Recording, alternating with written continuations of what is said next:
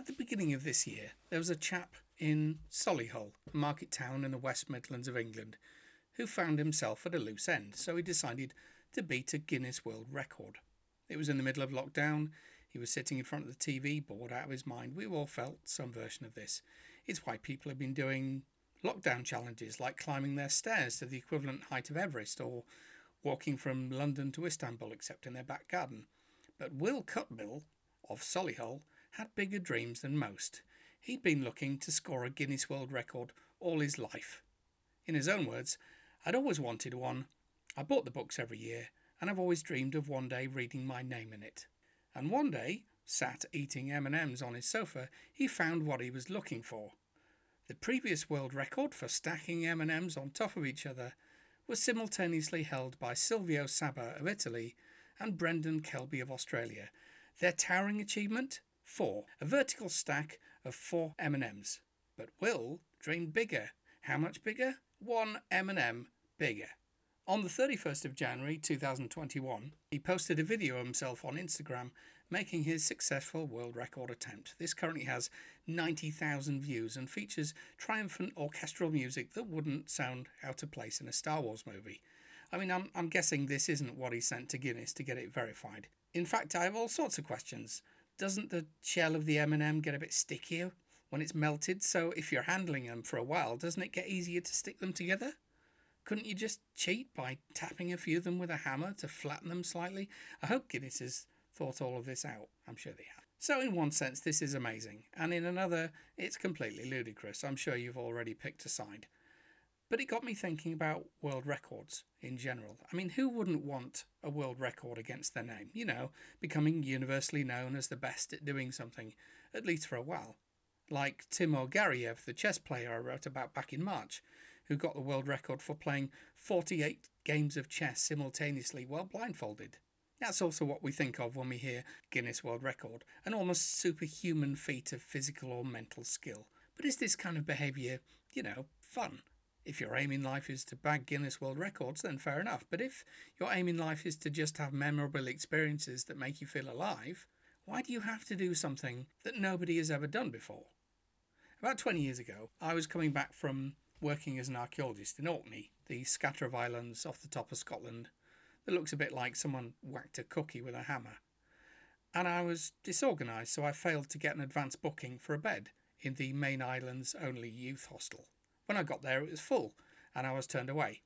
My bus that connected with my ferry and train back to England was the next morning, so I zipped up my raincoat and I walked out of the town, Kirkwall. If you're a gamer and you've ever played the Dragon Age games, yes, Kirkwall is a real place. It's in Orkney.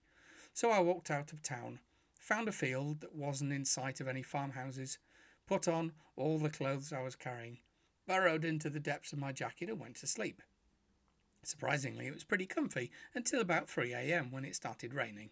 When I finally staggered my way back into town at 6 a.m, I was completely wet through and shivering, and I couldn't feel my fingers until I curled them round a hot cup of tea in a cafe that opened at 6:30.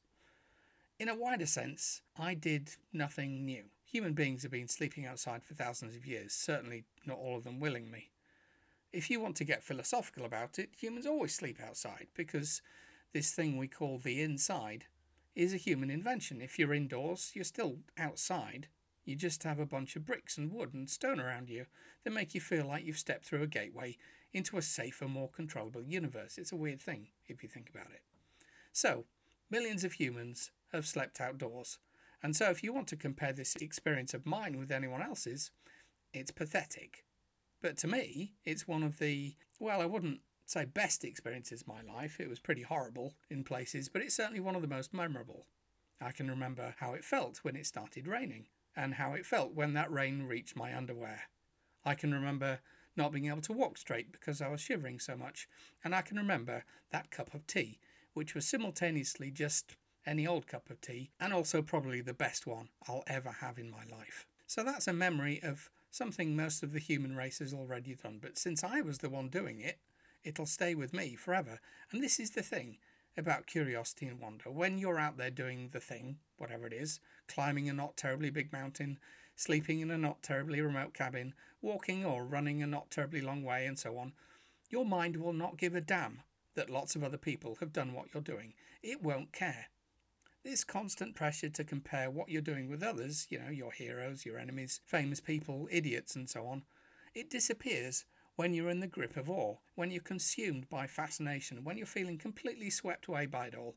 You do not care if it's the least original thing in the world. It's a bit like reading or watching good fiction. The story isn't real, but do you care when you're in the middle of it? Researchers have actually taken MRI scans of the brains of people reading fiction, and it seems that the same parts of our brains light up when we're reading a good story as when we're having the real world experience that story is about. The same parts of the brain. So maybe curiosity's kind of similar. You can go out and do things that millions of people have already done, and they will still change your life forever. Your life. That's the point. I mean, the only people who really have to worry about novelty, really, are the folks selling their experiences in some way, because publishing demands novelty. You pitch an article, and if you don't answer the question, what's special about this? Then your story might be ignored. Although there was a really good piece by the writer Liam McCarran I read a while back that was just about an absolutely ordinary day he had, just walking along when nothing special happened. His point being, everything ordinary is amazing if you spend enough time looking at it, or it feels amazing. I'd recommend the work of Tristan Gooley on this topic as well, and Rebecca Solnit. Don't get me started. You've had nearly 2 seasons of me throwing books at you like this. Anyway, if your takeaway from this particular newsletter is to march to the shop, buy a family-sized pack of M&Ms and get to work securing your place in the history books, well, that's marvellous. Good on you. But if that doesn't sound like the most fun way to spend your time, please don't ignore the fun you could be having by doing something that's mind-blowingly unoriginal to everyone except you. Right, here's one of mine. I've never been skiing, never worn skis. Do they go on my feet or my hands? God knows. I guess I'll find out at some point, maybe the hard way. What's your equivalent of this? Does it look disappointingly ordinary compared with what everyone else is doing? Well, nuts to them. This is you. To you, it'd be an adventure. And that's what will matter when you're doing it. Thanks for listening.